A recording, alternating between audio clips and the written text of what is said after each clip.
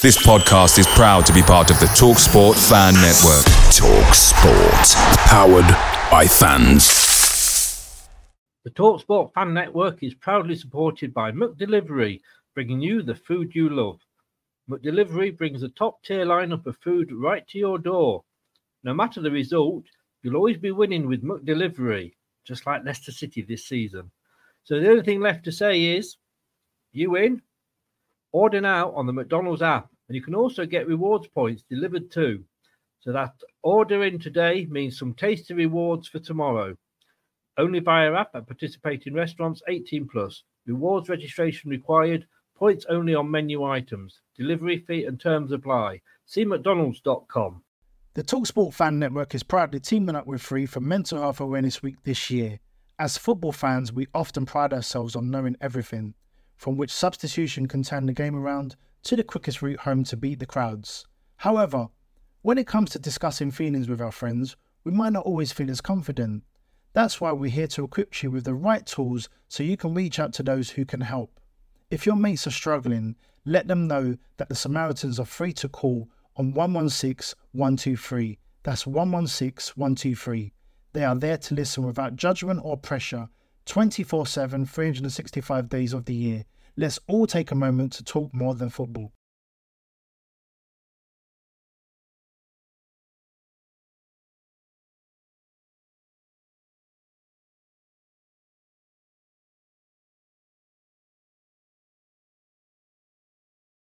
And now for something completely different. Watch us on YouTube. Listen on your favourite podcast platform. Or ask your smart speaker to play the podcast Leicester Till I Die. Subscribe, like, follow and join in now. Strap yourself in. Because we're set up, switched on and ready to go.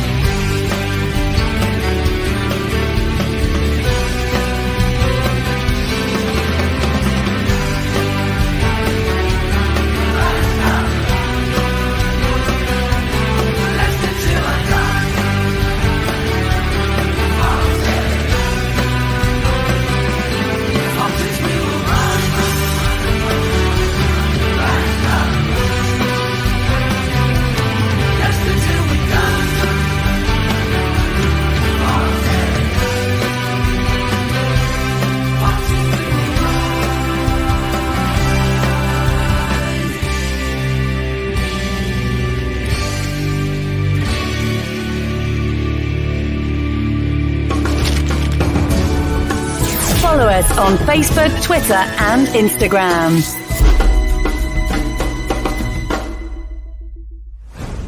This podcast is proud to be part of the TalkSport Fan Network. TalkSport. Powered by fans. Right, Chris. All right, good evening, good morning, good afternoon, good day, depending wherever you are listening to us from around the world. Welcome along. It's the latest installment of The Conversation, the one-to-one chats that I have with ex-players, managers, directors, anybody associated with Leicester City Football Club. I've yet to find a tea lady, but I am still trying. It's great to be in a good mood to be hosting one of these for once after the weekend's result, which is absolutely fantastic. Tonight, well, for me, this guy is a legend. He won a League Cup while he was at Leicester. He got promoted with us at Leicester. He was 5-time Swedish champion and 1-time Scottish Cup winner. Scottish Cup winner, Swedish Cup winner. So I should have gone to Specsavers. Wikipedia is a wonderful thing. And yes, you're going to ask this. I've warned him he's going to be asked this. We will be talking. He's the man that kept a certain Brazilian in his pocket for 180 minutes. He is the man, the legend, Pontus Kramar. Good evening. How the devil are you, sir? Hi, Chris. Good evening. Thank you very much for that presentation. That was even better than the original one. So appreciate that. You are welcome. You are welcome. Obviously, we will come on to your time at Leicester, but obviously Swedish. You were born and you started in Sweden. We know what the youth setup is like in this country. Is it easy obviously, basically what's the youth setup like for football in Sweden?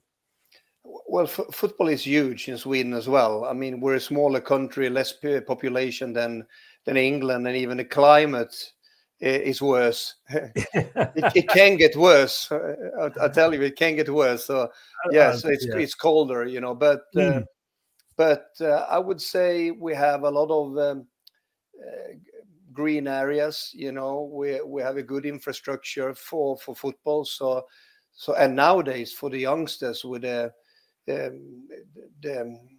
plastic surface or indoor big holes they have as well. It wasn't like that before. So I would say it's not too bad actually to grow up there. Obviously it's not as big money, even if you come up in the first team. So for that reason, you need an education because you would not live on the money from the football. So or you can't be realistic to do that in Sweden. So, but we train as much, so we try, and it's quite big over here as well. Good. Yeah. You started. Your youth team, I believe. Now, forgive my pronunciations. People that know me well will know that anything past Smith and Jones and White and Brown, I struggle with. And I went to Norway and I've been practicing, but I still struggle. Västerås was when you started with the youth team there. Yeah, I did. I grew up there in Västerås, same as Victor Lindelöf, actually. So. Right. Yeah, his parents, I know, that's how old I am, so it's so I grew up there. So I was there for 19 years. I played ice hockey, I played football. It's all kind of sports, but especially up in the national team, both ice hockey and football. So no, it's quite similar to Leicester, if I say Västerås, in that aspect that I think Västerås is about the 10th biggest city in Sweden. Obviously, only a little bit more than 100,000 in population. But I would say Leicester, if you look at it, is quite similar for that aspect. I don't know in which place Leicester are, but I would reckon it's around that 8th, 9th, 10th biggest city in the UK. I think I'm safe to say that I've spoken to sort of a couple of ex-players that have maybe played cricket or a bit of rugby. Never spoken to an ex-footballer that's played ice hockey before. All right, yeah, we see. You see. What finally won you over to football? It was a close call actually, because I had to choose between them, but I think you never know how you're gonna grow as a person or when you're a kid or whatever, but just over 1 year, I had a lot of progress. I became better than my friends. I didn't train that much more, but sometimes you don't know how you develop. No. And with that said, I think it's very important to everybody to continue, because you never really know. And sometimes I wouldn't say it's a lottery, but it's still, the people develop differently. So for 1 year, I've never played youth football. I came from the as we say, pojklaget. That's the kids, and then you come into the juniors usually, and then you come to the first team. But I went straight through. I was selected to the youth national team, under 15.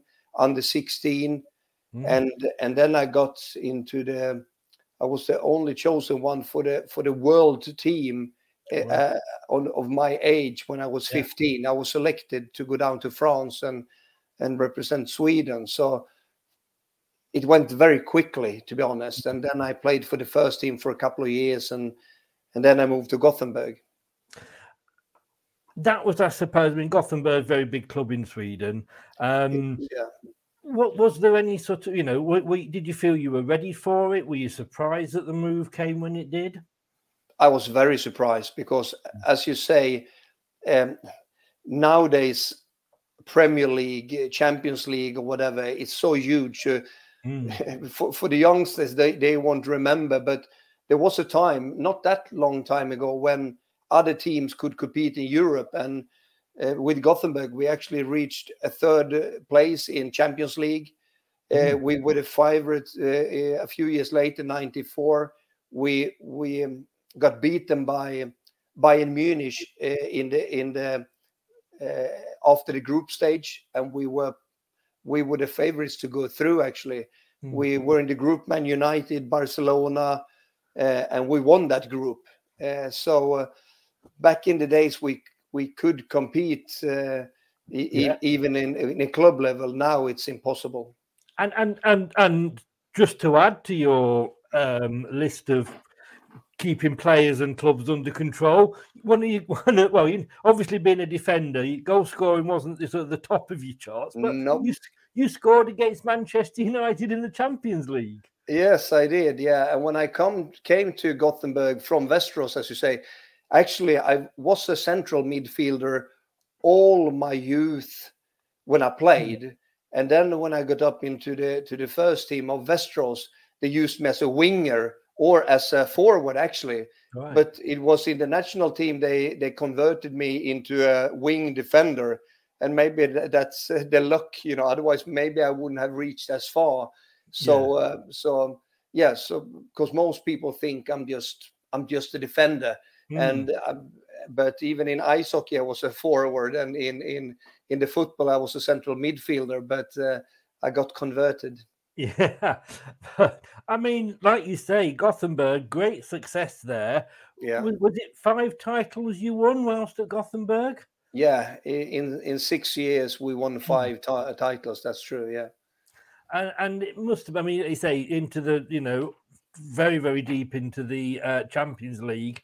I mean, what was it actually at Manchester United where you scored the goal, or was it at Gothenburg? It was home. We got beaten away, unfortunately. We got into the kind of football. We didn't play it tactically well enough, So we got beaten 4-2 at Old Trafford, but we won 3-1 at home. So at least we took some revenge there. was that in the Alex Ferguson? Was he manager then? Yeah. And Paul Ince and Hughes and Schmeichel in goal, etc. So they had a good Ryan Giggs, of course. Yes, was playing in that team.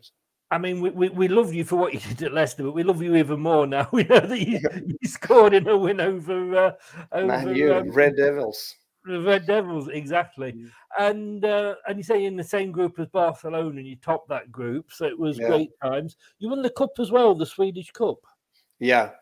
It's not as big over in Sweden, it's the league, and go to Europe. That was the main goal back in the days, for Gothenburg or whatever. But so I hardly remember even that I won the cup, But yes, we have the indoor cup and the outside cup as well. But it's like the Carabao Cup, It's not really that highly rated, So. Don't start me on the Carabao Cup. We'll be here all night. And then you suddenly got the call from Leicester City. Yeah. Again, I would imagine totally out of the blue. It was actually. And back in the days, well, there were agents, but not like today when they're 12 years old, have to have 3 of them, So it was differently. And but there were some rumors, I played in the World Cup. I played for my country. It was also before the Bosman ruling, so it wasn't that easy, and you needed a work permit, So I got a little bit annoyed because it had to be a good offer, otherwise my club wouldn't be interested, if you know what I mean. So there had been a couple, Sporting Lisbon, some other clubs that came in, but the club said no. So I didn't think that that it was, they were going to put a really good offer in, so that I could leave. And at the same time, Leicester at that time wasn't even in the highest division. But but I thought I've done everything on the domestic and national team, and I really wanted to go abroad and play. So it was really good timing, for that move. So everything came into place. And I mean, 840,000, I believe it was, the transfer. And I mean, it's a very good reason. Like you say, you've done everything maybe, that you could do at Gothenburg. But I mean, you just mentioned then the likes of Sporting Lisbon and what have you. But Leicester, we were a club that they say was in the second tier. You probably turned up, and Martin O'Neill used to say that when he signed players, he used to reverse them onto the pitch so that they couldn't see the stand on the far side. Yeah, exactly.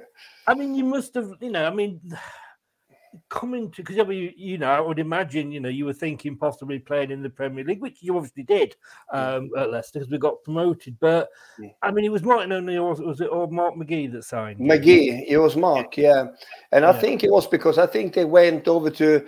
We played in Gothenburg. Sweden played Scotland, and I had a good game. I had a D game when I played all right, so I was lucky, I had one good game in the national team now. So I had a good game, and I think that's one of the reasons why they came in and asked, and you have to know that in Sweden we follow English football. I think we have broadcasted English football longer than England have broadcasted English football. Yeah, it's actually I could make fun of it, but I think it's the truth actually, because it's a tradition for 40 years or 50 years. I think we had a celebration for more than 50 years. We have shown the Premiership in Sweden. So everyone that follows football in Sweden, maybe they follow a Swedish team, but they definitely have an English team as a favorite team. So with that aspect. It's very popular to, obviously now with Premier League, it's popular all over the world and with the money in it. But back in the days, it was very interesting to go to the British Islands and play. Yeah. And Mark, I mean, I've always got mixed feelings over Mark McGee. I've got to be honest with you. I don't like the way that he left the club, but football to Wolverhampton for what reason? Yeah. My God. And they were seen as the bigger club. Yeah. How did that work out, Mark? Yeah. But we got Martin O'Neill. I mean, like you say, these things have a way of sometimes of working out. But I mean, was that a disruptive time at the club? I mean, you just signed, the manager that you signed for within 3 or 4 months was walking out. Yeah. And I got injured as well with a cruciate ligament, so it was really strange time for that reason, so and very disappointing for me. So I felt a little bit ashamed and embarrassed, to come to a club. Even 840 doesn't sound much nowadays, but it was still money back in the days, So and for a club the size of Leicester, especially, Yeah. So I just tried to get back into fitness, and people was very friendly. It's a, I don't just say that, it's a really, it's a special club. Leicester is a special club.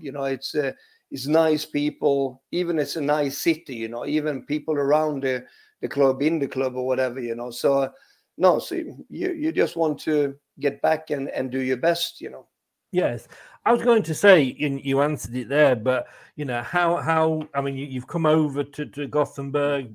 You've left your friends, you've left your family, but they made you welcome. Was it difficult to settle in? Because, of course, these days we think of players we sign them on the Monday and they're in the first team on the Saturday, Yeah. For me, I got in on the Thursday, and on the Friday it was a Christmas party kind of, and then you were in the team, So it's it was. I think from my perspective anyway, I got into it right away. I mean, even if I have my Swedish accent or whatever, it's we can easily adopt with culture, with language. I really like British people as well, because it's a good warmth, they like to have a laugh, the humor is good, so no, I just loved it from the beginning, I always feel totally I've never been any good at languages. I wasn't at school, and I just think British people generally, we have this sort of, well, you speak English. I was on a safari in South Africa, and there was like a couple of Dutch people, some Germans, and there's only a couple of us English people there. But when we were talking in the evening, it was always in English. Yeah, I'm sat there thinking, God, this is, in a way, it's a little bit embarrassing, but there we go. But like you say, so Mark McGee left, Martin O'Neill came in. Obviously, completely different style of manager. Yeah. How was it adapting to him? What was his thoughts on you when he first came in? Well, first I wasn't his signing, so I was, you know the hierarchy sometimes and how it can be, so I wasn't sure how he would react or whatever. But I think he was a gentleman. He's a very smart person. He can be really hard. He has his black side as well, but no, he's a gentleman, and he just wants performance. That's what he does. When I say that he can be hard or whatever, it's only because for him it's to win a game or bring the maximum out of the team, so when it comes off the football, he's the greatest gentleman you could meet, honestly. And I think he was really skillful. At first, I thought, like, I know he was with Cluffy, the punishment reward kind of regime. But I think he's very intelligent. He knows a lot of football, and we had an amazing team, I think, as well, with a lot of great characters in the team, sometimes not the best footballers, but they would fight until they drop for the club, so no, it was a great atmosphere within the team. It was a great time to be a Leicester fan, because of course the success that at that time that was sort of huge for Leicester that we hadn't had before. We won a playoff. We seemed to at that time it seemed to be like an annual trip for Leicester fans to Wembley for the playoff. Yeah, exactly. Yeah. But you weren't included in the Palace squad, were you, in the final? When promotion? Yeah, in the playoff final. No, I was injured. I got injured so in the cup. So that's why. So I just played a couple of championship games, and then I got injured. It was in the cup game against Bolton. I tore my knee. So when I got back, we were already promoted. So I didn't have to do much than to cheer on. So the rest of the guys did it for me. I want to say, what was it like? I mean, were you sort of at the ground, or were you watching? I was on crutches, so it was absolutely, so no, so that was, and we came from behind as well, even in that playoff, so it wasn't 100% sure that we would, get promoted, but.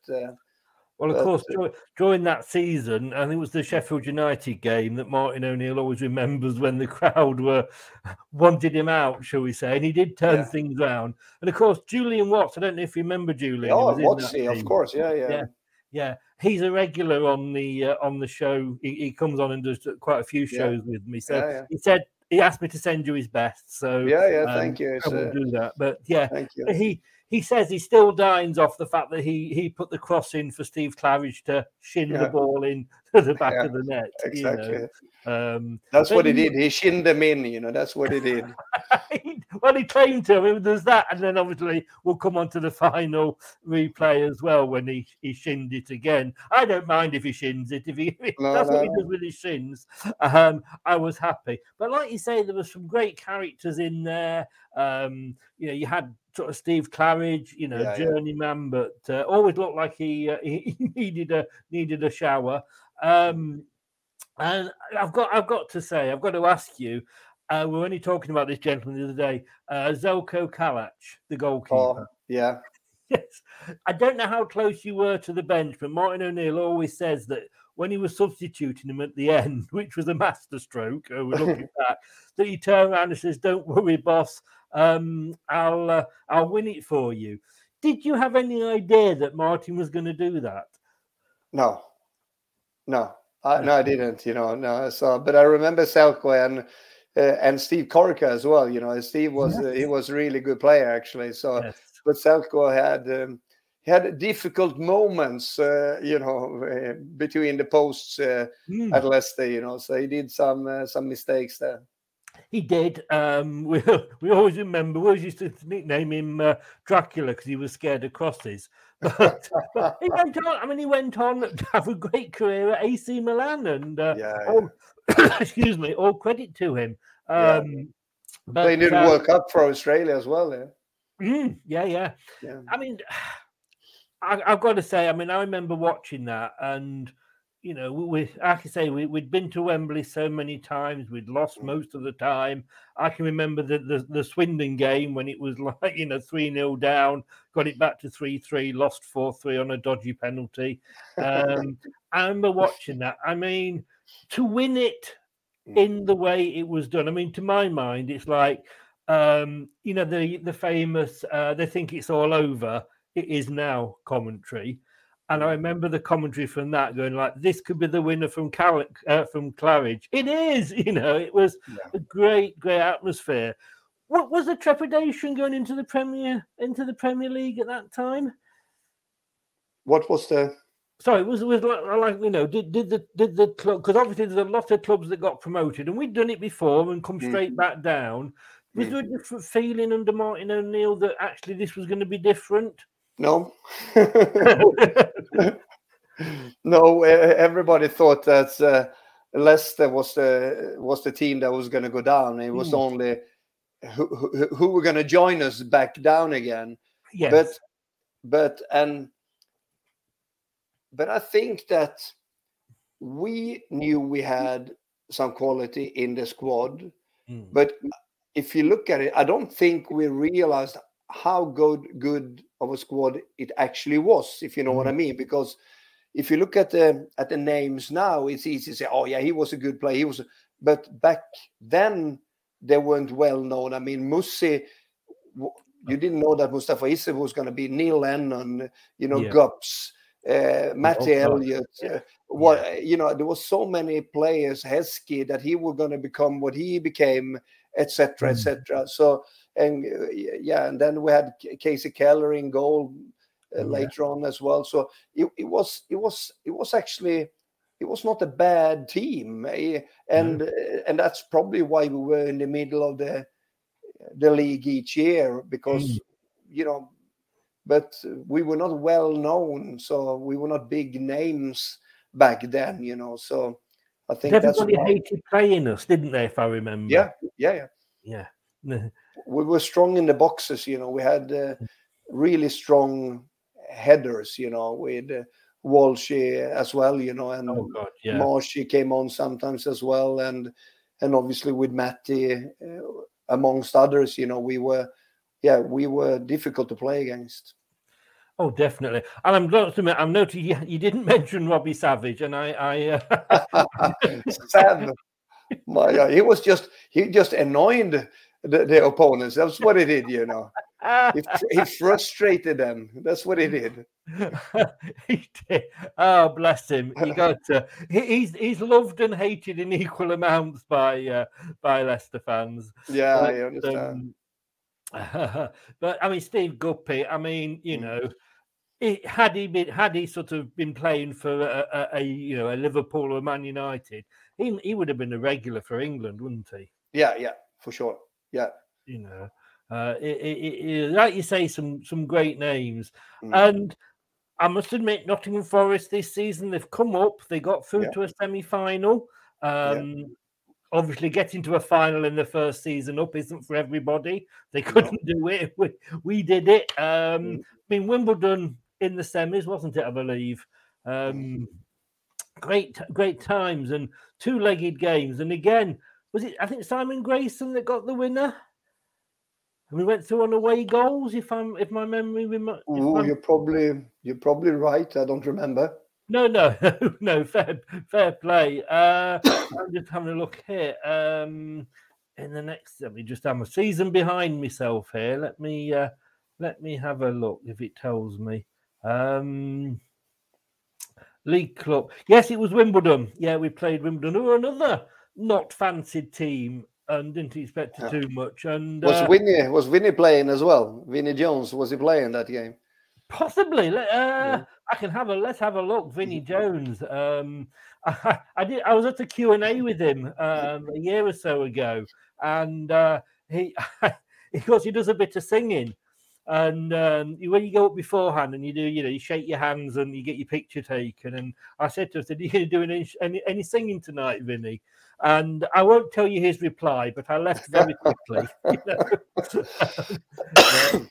Let's just have a look whether he was still there or not. Is it not? Oh, it's not showing me. Dwight Gale got a goal on the 23rd minute, and then it was in the away leg because it was 0-0 at Filbert Street. And then Simon Grayson, another defender, got the goal. And we went through on the away goals rule. That's brilliant. Those are the best. Yes, I mean, it was amazing feeling.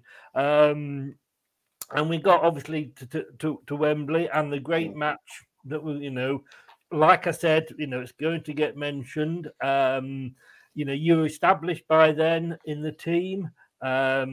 I mean, mid-table, just before we come on to the game itself, mid-table for the whole league was, it was just totally unexpected. Yeah, definitely. And they had some good results that year as well. We'd already beaten Middlesbrough in the league away from home, at their place. We'd beat Tottenham, then doesn't everybody at the moment? Exactly. Unless you're Man City, we'll leave that. We beat Derby 4-2 in a classic game. We were knocked out of the FA Cup by a controversial goal, so we say, to Chelsea. But we got to the final of the League Cup, and it's like we just, again, it's the sort of thing a club didn't do in the first season back up in the Premier League. No. And I mean, I remember Julian saying when he was walking out for the playoff final, literally he was pooing himself as he was walking out. What was it like for the fine walking out? It's great. It's the best feeling you can have, and especially when it's like a final, because with half of the stadium being blue, so with the home supporters or the Leicester supporters or whatever, so it's it's a great feeling, to be honest, and always to play on Wembley, because if you play at Wembley, it's heaven and hell, isn't it? It's a final, and either you win it or you lose it.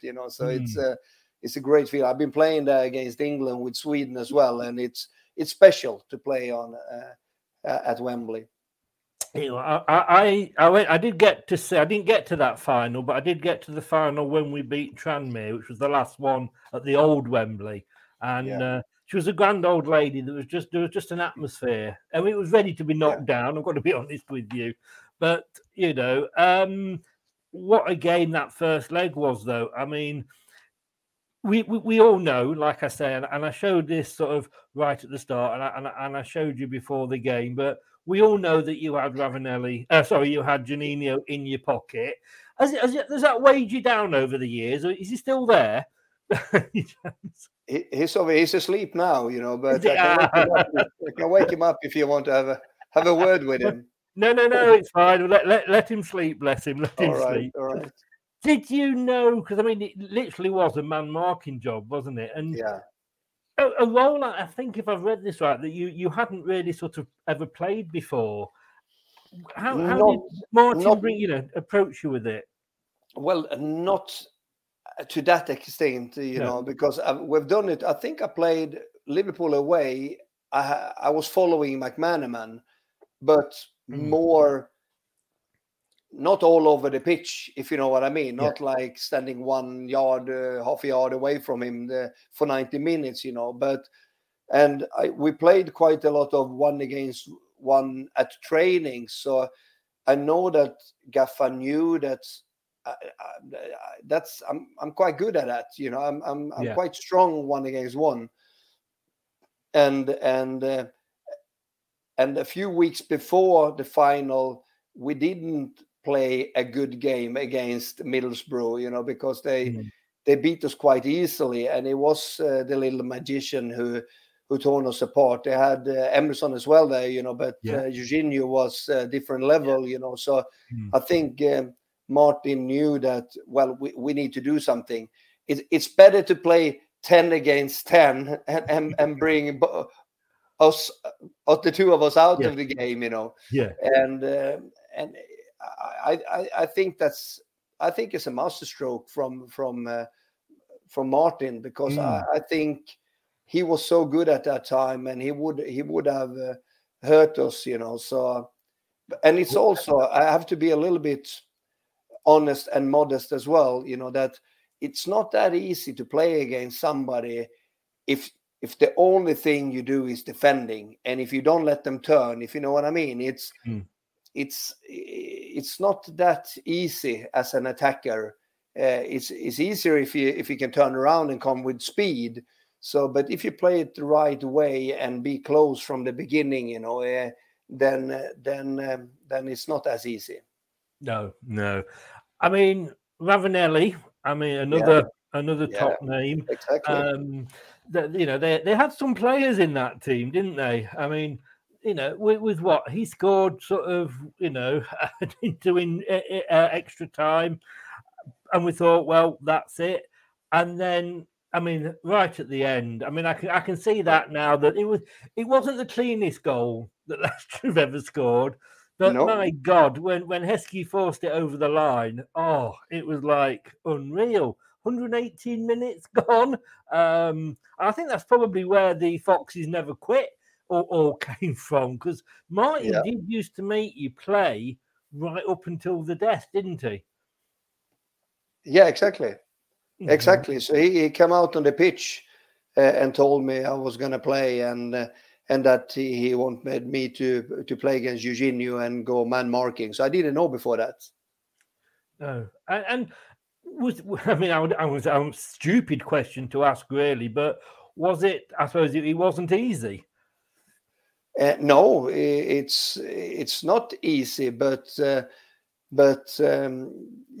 just have to try to do your best, So I mean, that's all you can do, to be honest, And I knew I was in really good shape because I had been injured, which meant that I've been training very, very hard, actually just for this game, you could say. Sometimes it's better to get a match fitness that you play a lot of games, but if it's just one particular game, and if you've been out for a while, you can do a certain training. You can really train really hard, so you can have a really high fitness level. So I felt I was strong. So, and I knew my game has always been, when we played the World Cup, they wanted me to play against Romario, So I was quite used to the role to play against quick players, because that's probably was, the best part of my game as well. Yeah. David says here that 94-95 Champions League with Gothenburg was bloody great. Yeah, it was. Yeah, it was actually. And Anthony, I have seen your questions, Anthony. So I say we will come to some of them at the end. We said I bought Pontus on my Football Manager game for £3 million once. I was the manager of Aston Villa. He scored the winning goal to win me the FA Cup. You see.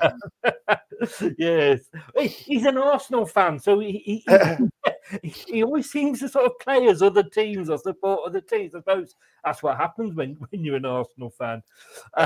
Chris, do you remember that Nigel Pearson was in that Middlesbrough team as well? Nigel, he was, wasn't he? Yes, the defender. Yeah, yeah. I mean, in fairness, they had Bobby Robson was the manager. Yeah, exactly. Yeah. Bob Robson, and it was but they just didn't. I feel because I think they got relegated as well. That at the end, they were both cup finals and got relegated. Yeah, they lost both finals and got relegated. Things are against you when that happens in one season, doesn't it? But we got out of jail free, if you like, almost, and it went back to Hillsborough, Sheffield Wednesday for the replay, and another shin late into the game. I mean, to be honest with you, there were two very evenly matched teams, weren't they? Yeah, they were, definitely. Yeah, so it's occasions or or somebody does something magical that's going to change a game like that, because like I said, they had their chances as well. In the first leg, I remember Ravanelli had a couple or at least one really good chance, and but that's sport, it's you need to put them away, otherwise it doesn't really matter, and you have to do it at the right time. So some you win, some you lose. Yes. Anthony's going to hate me in a minute because of a game I'm going to talk about, but we won it, and we'd won the first. It was the first, the first cup of the season. We were in Europe again, and we seem to, as always, we seem to get Atletico Madrid. But when did you sober up? I have to ask you that. Well, I'm not a big drinker, so I probably was the first one. I was the first one that could drive, probably, in that team, but no, it was great fun. I can have. I'm not a non-alcoholic. I can have a glass of wine. I can have actually, I like English cider. I like Strongbow and stuff like that. Now you're talking. Now exactly. I like you more and more. This game, scoring against Man United, liking cider. Oh no, I love cider myself. Got to be apple though. No, I don't like any of these flavoured ones. No, not too sweet. A little bit dry.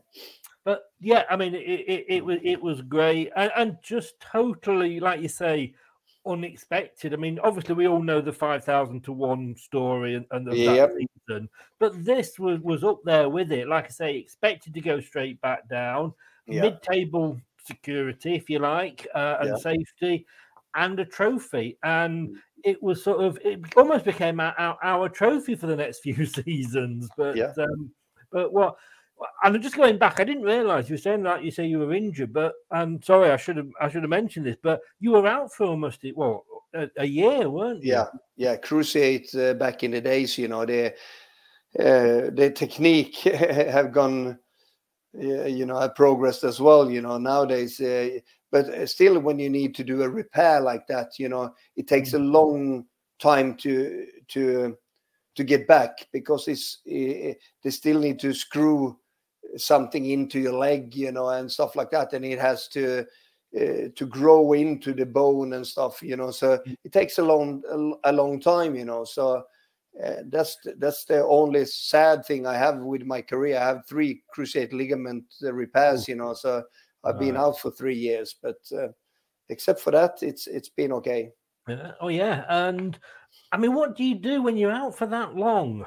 Train. train. Is that all you can do? Is it? Yeah. That's what you do. Rocky Balboa. That's what you do. You know, you train. Now I've got visions of you now with the music and the punch in the bag. Exactly. I mean, was there ever a time during that when you thought maybe this is it? No. Or were you always self-confident thinking, yeah, I'm going to come back from this? Yeah. No, never. I just see it as an opportunity to train harder because then you don't need a match fitness. You can really grind, you know. So, you know, that's what I just try to do, you know.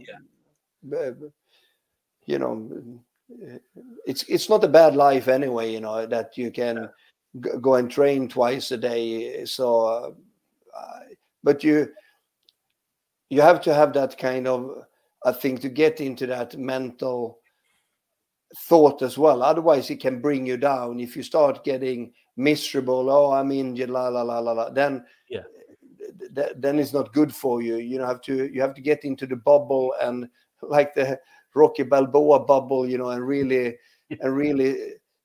try to come back stronger, you know. That's what you're going to try to do. I mean, you mentioned a few players from sort of the squad at that time, but I've got to ask you about Steve Walsh. Yeah. I mean, what? Again, somebody we speak to regularly for the show. Was he as mad as he seemed on the pitch? Because he wouldn't shy out of it. I mean, I think he still holds the record for the most red cards by one player in the Premier League. Yeah, definitely. No, he was a captain. You know, I know that Matty as well had the armband, but back in the days it was Walshy. You know, and rightly so. I mean, off the pitch he's the nicest person you could meet, but on the pitch, you know, he wanted to win so badly, and he was sacrificing his body into situations where I was like, you know, you just don't get into situations like that. You know, he could have broken every bone, you know. I remember up when we played Everton, him and Duncan Ferguson had you know, it was like, you know, a real fight, you know, heavyweight fight, you know, rumble in the jungle with those two, you know. So no, he was a great character, you know, and he definitely wanted to win, and he really got into the situations, and that's also sets a standard for the rest of the team. It's good to have somebody like that shows for the rest of the team, you know, what it's worth, you know. And I think that's why, maybe because of him, but there were more players like that in the team, you know, that you know, even at Neil Lennon, you know, could really get in or whatever, you know. So we were a good battling team. We liked it like that, you know. If it was a little bit too nice and neat, you know, maybe we had trouble, you know. But when we could get in there and play it a bit harder, you know, I think that was to our advantage.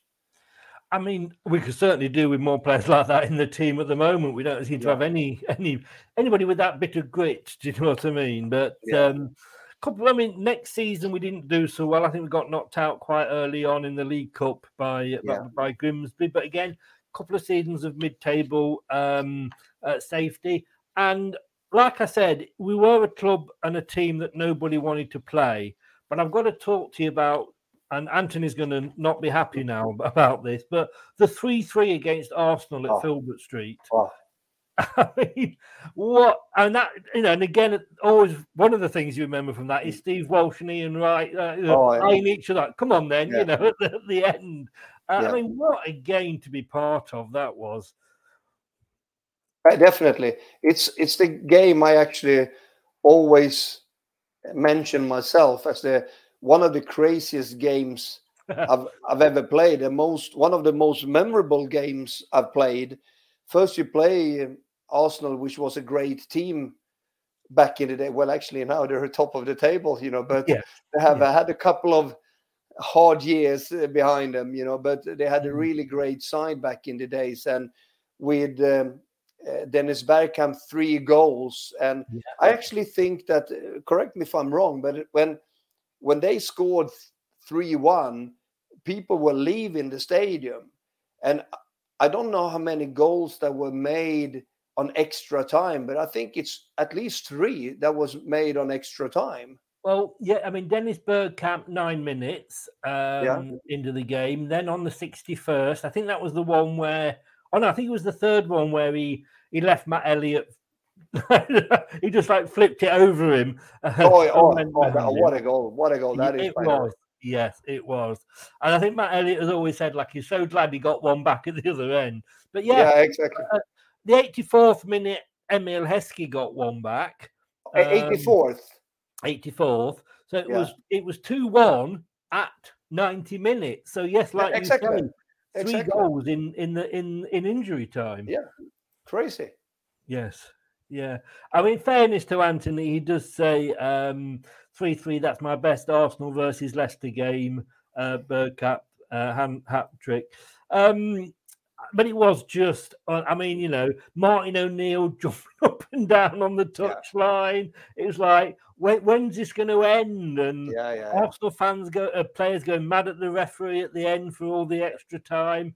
But they were like you say, a corner kick, you know, and the rest is history. Yeah. And the thing was Matt Elliott looking like he played for Brazil with that goal that he scored. I mean, what was the dressing room like after that game? I was crazy. Well, I don't really remember by so long time ago, but I mean, it was a crazy game, and I can just imagine. Because the way it ended as well, you know, come from behind, and because when 3-2 came, you know, it was like, okay, that's it, you know. So, but 3-3 and the whole stadium exploded, you know. Yes. Sorry about the people on the car park that they didn't because they were leaving, you know, so they could just hear the three, the sheer after the sheer after the sheer, you know. So. Yeah, don't leave the stadium, you know, stay. Well, no, in those days you couldn't because, like I say, if anybody thought about having a rest sort of, 85 minutes onwards, Martin, I'm sure, would have chastised you. But certainly from my point of view, all good things come to an end. We won another cup, but you 1999, you moved back to Sweden. Yes, I did. I had my daughter in Sweden, so I promised her to only sign one contract out of Sweden, and I didn't go back to Gothenburg. I signed for AIK up in Stockholm, and they were playing the Champions League actually against Arsenal. We spoke about we had them, Fiorentina. Please tell me you beat them. Please tell me you beat them. We were close, but we didn't, unfortunately. Back in, we were not strong enough. Gothenburg team a few years earlier we spoke about were a stronger side, you know. So I moved back up to Stockholm and to be closer to family, actually. And from there, you eventually moved back and came full circle and came back to Gothenburg. Went back to Gothenburg. Yeah, I used to be the captain of the team, and the Gothenburg fans were not happy that I didn't end up in Gothenburg, and also my teammates. So they went to the board and they got me back home again, kind of. You know, I wanted to go there as well myself, so it wasn't that difficult, you know. But so I was only in Stockholm for 2 years, and then I got back to Gothenburg.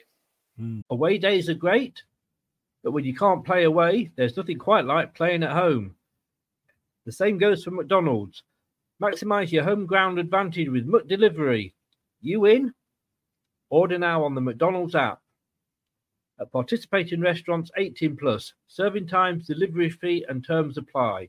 See mcdonalds.com. The TalkSport Fan Network is proudly teaming up with Free for Mental Health Awareness Week this year. As football fans, we often pride ourselves on knowing everything, from which substitution can turn the game around to the quickest route home to beat the crowds. However, when it comes to discussing feelings with our friends, we might not always feel as confident. That's why we're here to equip you with the right tools so you can reach out to those who can help. If your mates are struggling, let them know that the Samaritans are free to call on 116 123. That's 116 123. They are there to listen without judgment or pressure, 24/7, 365 days of the year.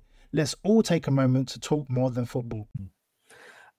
We talked obviously about your Swedish career. Third place in the World Cup. Yeah. I mean, only behind Brazil and Italy. I mean, that's not a bad thing on your CV either, is it? No. I'm proud of being a part of that team. And as you say, we played Brazil in the group, and we drew 1-1 against them. And that's when I played Romario then in that game. And then we got to. Pardon? Is he in your other pocket? No, he's out partying. That's what he is doing. He was a party animal, Romario, you know. So he doesn't stay home that much. But and then we, strangely enough, we have to play them again in the semi-final. We had a very weak game. We had one less day to recover, and we had a really bad game. We only lost 1-0, but we should have lost more, to be honest. But then we at least won 4-0 for the third prize against Bulgaria. You know, Risto Stoichkov and his teammates. Third in the World Cup again. Nothing to be sneezed at. Now, obviously, you are working in the media in Sweden, and you said you cover the Premier League. Yeah, we do like match of the day, or we broadcast Premier League. So sometimes I sit in the studio. I was in the studio. Actually, we had the Villa Leicester game on Saturday, so that was really nice. Yes. Exactly. So and also the next weekend and the following weekend. So I have 3 weekends in a row now. I work in the studio. I also sometimes go to games as a expert commentaries. I was over for the New Year on the New Year's Eve. I was up in Wolverhampton because it was the Wolves Man U game, and the New Year's Day I was at Tottenham Villa actually. So I was working over in London then. But so occasionally I'm over as well. But otherwise it's studio work. Yeah. You must have been following, obviously, the season when we won that. Oh, where's it? I've moved it. That amazing trophy there. Oh yeah. I've held it. I have held it. You know. Brilliant! Because you came over. You were over to play in Stockholm. You played Barcelona up in Stockholm. So I was there as the ambassador of Leicester. So the cup was there. Yeah. That was that when Ahmed Musa scored 2 goals? Yes. Yeah. What? I mean, just a sidetrack. I absolutely thought he was going to be absolutely brilliant. He was flying that game. He was flying. He was, but they stuck him out on the Claudio stuck him out on the wing, and he wasn't a winger, But then, nobody was going to replace Vardy, obviously, at that stage. No. How was it taken in Sweden? This club, Leicester. Obviously well known because of yourself and that link, but we weren't a Man United or a Liverpool and I'll say Arsenal because you're in Anthony, but we haven't got that worldwide recognition. No, but that season it went absolutely bananas. Yeah, and it's still, I mean, it's still over here. People still remember. So as you say, it's a phenomenon. I mean. You remember, even if Leicester is not as big brand as Man U in the world, but that season is a brand of itself, and I think that Leicester have gained so many supporters around the world. First of all, because they've done really well in the Premiership, but also because of that character and that season. I think also helped put Leicester properly on the map, I think it happened to be us. I mean, had it been, say, a Villa or some, or Wolves or somebody, I think people just we gave teams that were outside that big six. I hate calling them that, but it gave hope to them all that this could be done. Won by 10 points. Yes. Won it by 10 points. That's just ridiculous. It wasn't like 2 points or 1 point. It was 10 points. I remember the Spurs fan talking funnily to Robbie Savage on the last day, claiming that they were the better team than Leicester. And it's like how can you say that when you came second? I mean, they beat us twice, did Arsenal, but they still couldn't beat us overall. So that's always nice to remind ourselves of. But yeah, it was, and I was doing podcasts and interviews and. I would be ringing up another sort of podcast saying, "Look, can you speak to sort of Japanese radio on Monday for me?" I went, well, yeah, but if you can do New Zealand on Tuesday for me, it was absolutely. I've never been so knackered during a football season before, but it was great. It was, and I would not swap it for anything. The World Cup, sorry, the FA Cup does come a very close second. But great. Yeah. And I'm going to say, you say you're covering the football now. Again, it was almost after we'd won it that the big clubs kind of said, we can't have this again. And, it's gone back now to sort of normality. Now, Newcastle have come along, but of course they've got a little bit more money than a lot of the other clubs, and they'll probably, exactly. They will smash it, I'm sure, because of the money. But do you? I mean, it's changed a lot. Yeah. Do you think it's changed for the better? Which to the better? Football generally now, because there's a lot more money around. It's a difficult question. I wouldn't say to the better. And for that reason, I mean, it's for the better for the English team because now, I mean, Leicester is probably a larger team than AC Milan, if you know what I mean, because there's so much money into the Premier League. So, but I also like when I want to have a strong Real Madrid. I want to have a strong Barcelona, Bayern Munich, etc. So, I don't want it to be just all English, if you know what I mean. Because I think that loses a little bit of that you want the different, team from different countries competing. Now the English team are buying just everybody because it's just so much money into it, and obviously it's fantastic for the British teams. I mean, to have players like that, signing for Nottingham Forest. You come from PSG, Keylor Navas, Champions League win. You sign in for Nottingham Forest. It's like that. That didn't happen 10 years ago, if you know what I mean. 2 years ago, maybe. But at the same time, everything is changing, so you have to keep up with everything, and they've been very smart with the marketing of the Premier League, and that's where everybody wants to play. It is they spoke about the Super League. We have the Super League. It's the Premier League. Everybody wants to play in Premier League, so it's just so just get on with it. Indeed. A last question before I just come on to a couple of comments in the chat. Yeah. Do you have VAR in Sweden? No, we don't. You do. So not yet. Do you want it? I mean, no.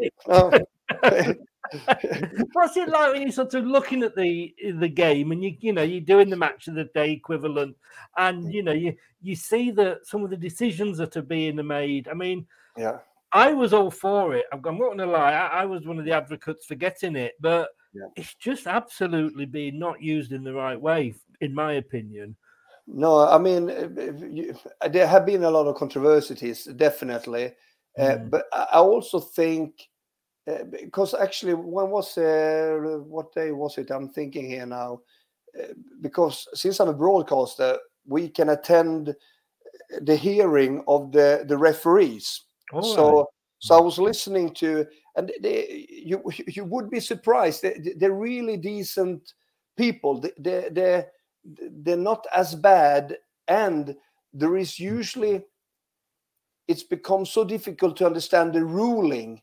So I have a degree. I have a referee degree. So I took that many years ago because I was working in the television. So sometimes the decisions are wrong, and sometimes they're very difficult to see the differences. But there is also a lot of time where the refereeing isn't as bad as you might think if you know the exact what's in the IFAB, what's in the book, what's the law of the game. So, but and I also think that you only focus on the decisions that is controversial, where even if it saves a game, because it would have been a mistake from the referee and the game could have been lost.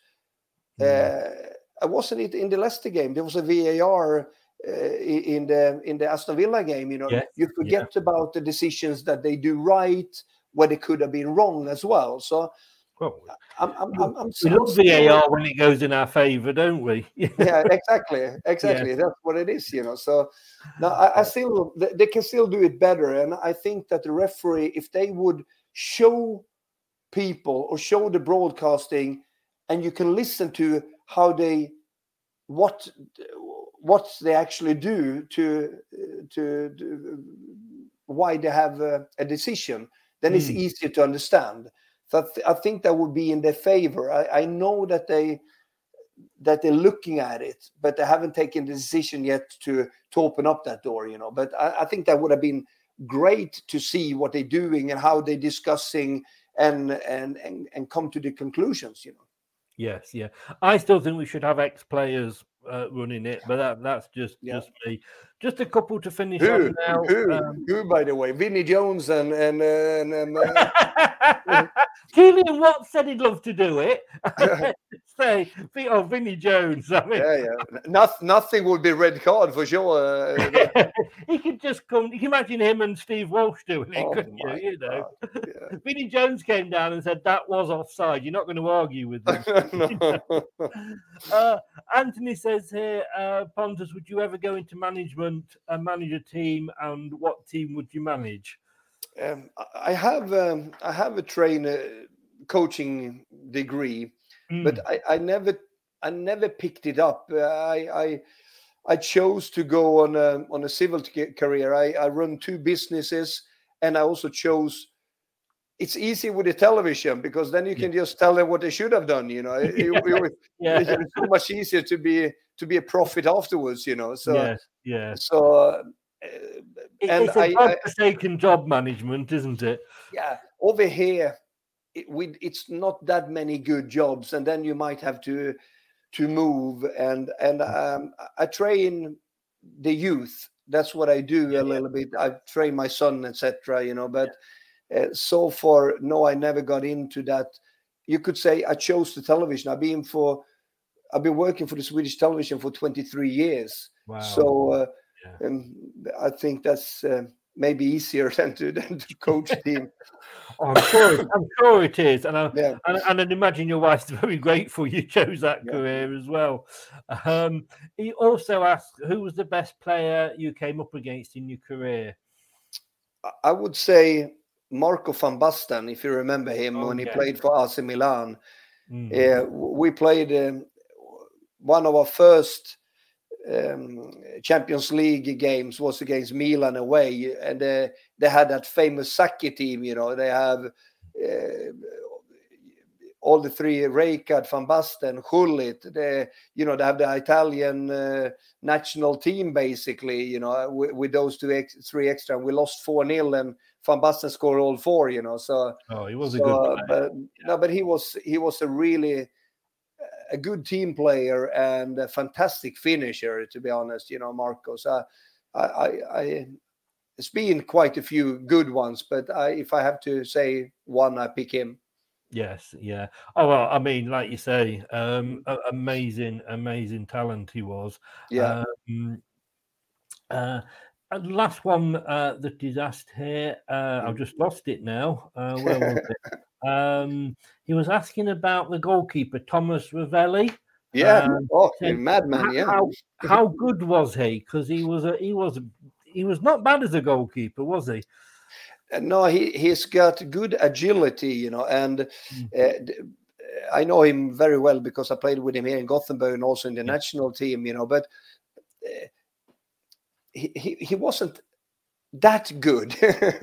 No, but he's very skillful to read the game, and there is an episode with him when where he used to play for Öster in Växjö. It's a smaller city. Right. And they also have running tracks, athletic tracks around it. And they were doing high jumps.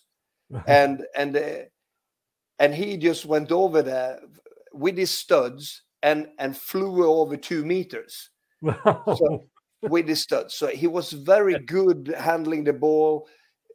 So his agility up in the air and stuff like that was really good. So we usually make fun of him because he wasn't as bad because he had a lot of criticism before the World Cup if he was going to be the first keeper. But then he had a really good World Cup, and that saved his career and his reputation and everything. And he was quite funny with the thing he did with the ball. He was a little bit of a madman, but they always say goalkeepers are. A different breed. But you've got to be mad to be a goalkeeper. Yeah. Very last question, and this is coming from me. Will Leicester stay up this season? Oh yes, definitely. And I was a little bit worried. I think they would have stayed up anyway, but now with the trampoline effect, the 3 signings, some more fresh blood into the squad, with that result against Aston Villa, absolutely, I would say no problem at all. It will be interesting to see the next coming games though, because Leicester will be difficult to play against. I think it's Tottenham, it's Man U, it's the Chelsea coming up. There's some really big games coming up. Thanks for reminding me. Yeah. But I think this is the right time now, because even if you're not supposed to win to a couple of those teams, no, it looks really interesting, and the 3 signings looked promising as well. So Tete was flying, and I think the Christiansen did really well. Oh, what a great player! Yeah. Yeah. So no, it looks promising. Yeah. So fingers crossed. Fingers crossed. We look up in the table. We don't look down.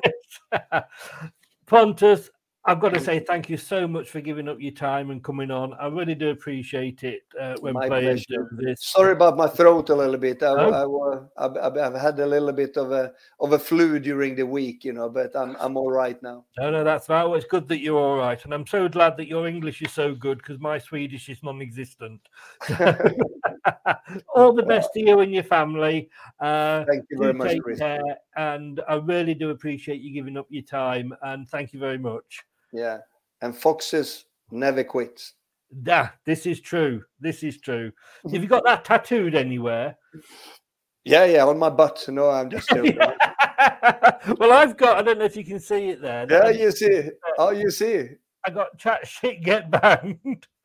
It was a drunken Facebook post that I did at Christmas, and you should never post on Facebook when you're drunk, But anyway, no. As I say, thank you so very much for your time and coming on. It's been great to have you on. As Mike says here, top man. You are. You've been brilliant. And take care, and hopefully speak to you again soon. Definitely, no problem. Brilliant. Thank you very much. Take care. Bye bye. Bye bye. Thank you so much to Pontus for coming on. One of my heroes, and I always have to pinch myself when I'm doing these. That I'm talking to people that I watched out on the pitch. I watched playing football. I watched winning cups, and it's just great. It's just great that they do that, and I'm always appreciative of them giving up their time to come on and do that. What's coming up next, I hear you ask? What's coming up next, Chris? Yeah, I knew I'd heard you ask it. Well, let me tell you. Coming up next on Leicester Till I Die TV.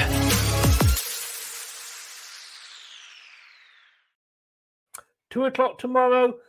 2 o'clock tomorrow. What am I saying? This is not rum and coke. This is just coke. Okay. 9 o'clock tomorrow night. We are going to be doing the prediction show. Steve Linux will be back with us for that. Join us then. I'm not in the lead anymore. I'll just leave it at that. Thank you 100% to say to Pontus for coming on. If you've been listening on the podcast, thank you so very much for lending me your ears. You can have them back now. And thank you very much for watching. Take care, and I will see you tomorrow night. Well, we've also got another in conversation with. I forgot almost forgot. Saved it at the last minute. 9 o'clock on Wednesday. 9 o'clock on Wednesday. If you're doing nothing and you like these conversations, Russell Osman, pop in and have a chat and see what he's got to say for himself about his time at Leicester. It's amazing. Some of the players you think, oh my God, yes, of course. Yes. Makes me feel really, really old. I'm going to go now and put my feet up and have a cocoa. We'll see you tomorrow night. Thanks for watching and thank you for listening on the podcast. As always, wouldn't be worth doing without you guys. Take care. See you tomorrow. This podcast is proud to be part of the TalkSport Fan Network. TalkSport. Powered by fans. That's all, folks. Thanks for watching Leicester Till I Die. This is Chris saying goodbye and see you next time.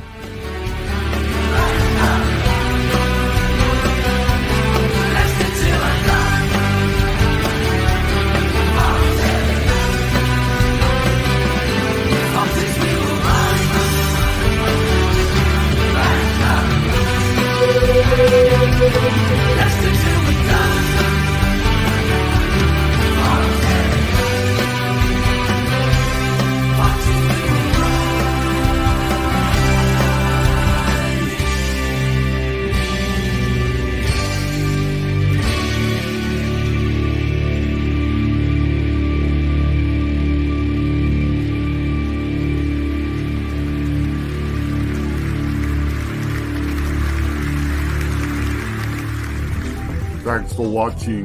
These videos are tremendous. You better like them too, or I'll be back. Leicester Till I Die TV. They think it's all over. It is now. The TalkSport Fan Network is proudly teaming up with Free for Mental Health Awareness Week this year. As football fans, we often pride ourselves on knowing everything, from which substitution can turn the game around to the quickest route home to beat the crowds. However, when it comes to discussing feelings with our friends, we might not always feel as confident. That's why we're here to equip you with the right tools so you can reach out to those who can help. If your mates are struggling, let them know that the Samaritans are free to call on 116 123. That's 116 123. They are there to listen without judgment or pressure, 24/7, 365 days of the year. Let's all take a moment to talk more than football. It's the 90th minute. All your mates around. You've got your McNugget share boxes ready to go. Your mate's already got booked for double dipping, and you steal the last nugget, snatching all 3 points. Perfect. Order McDelivery now on the McDonald's app. You in? At participating restaurants, 18 plus, serving times, delivery fee and terms apply. See mcdonalds.com. This podcast is proud to be part of the TalkSport Fan Network. TalkSport. Powered by fans.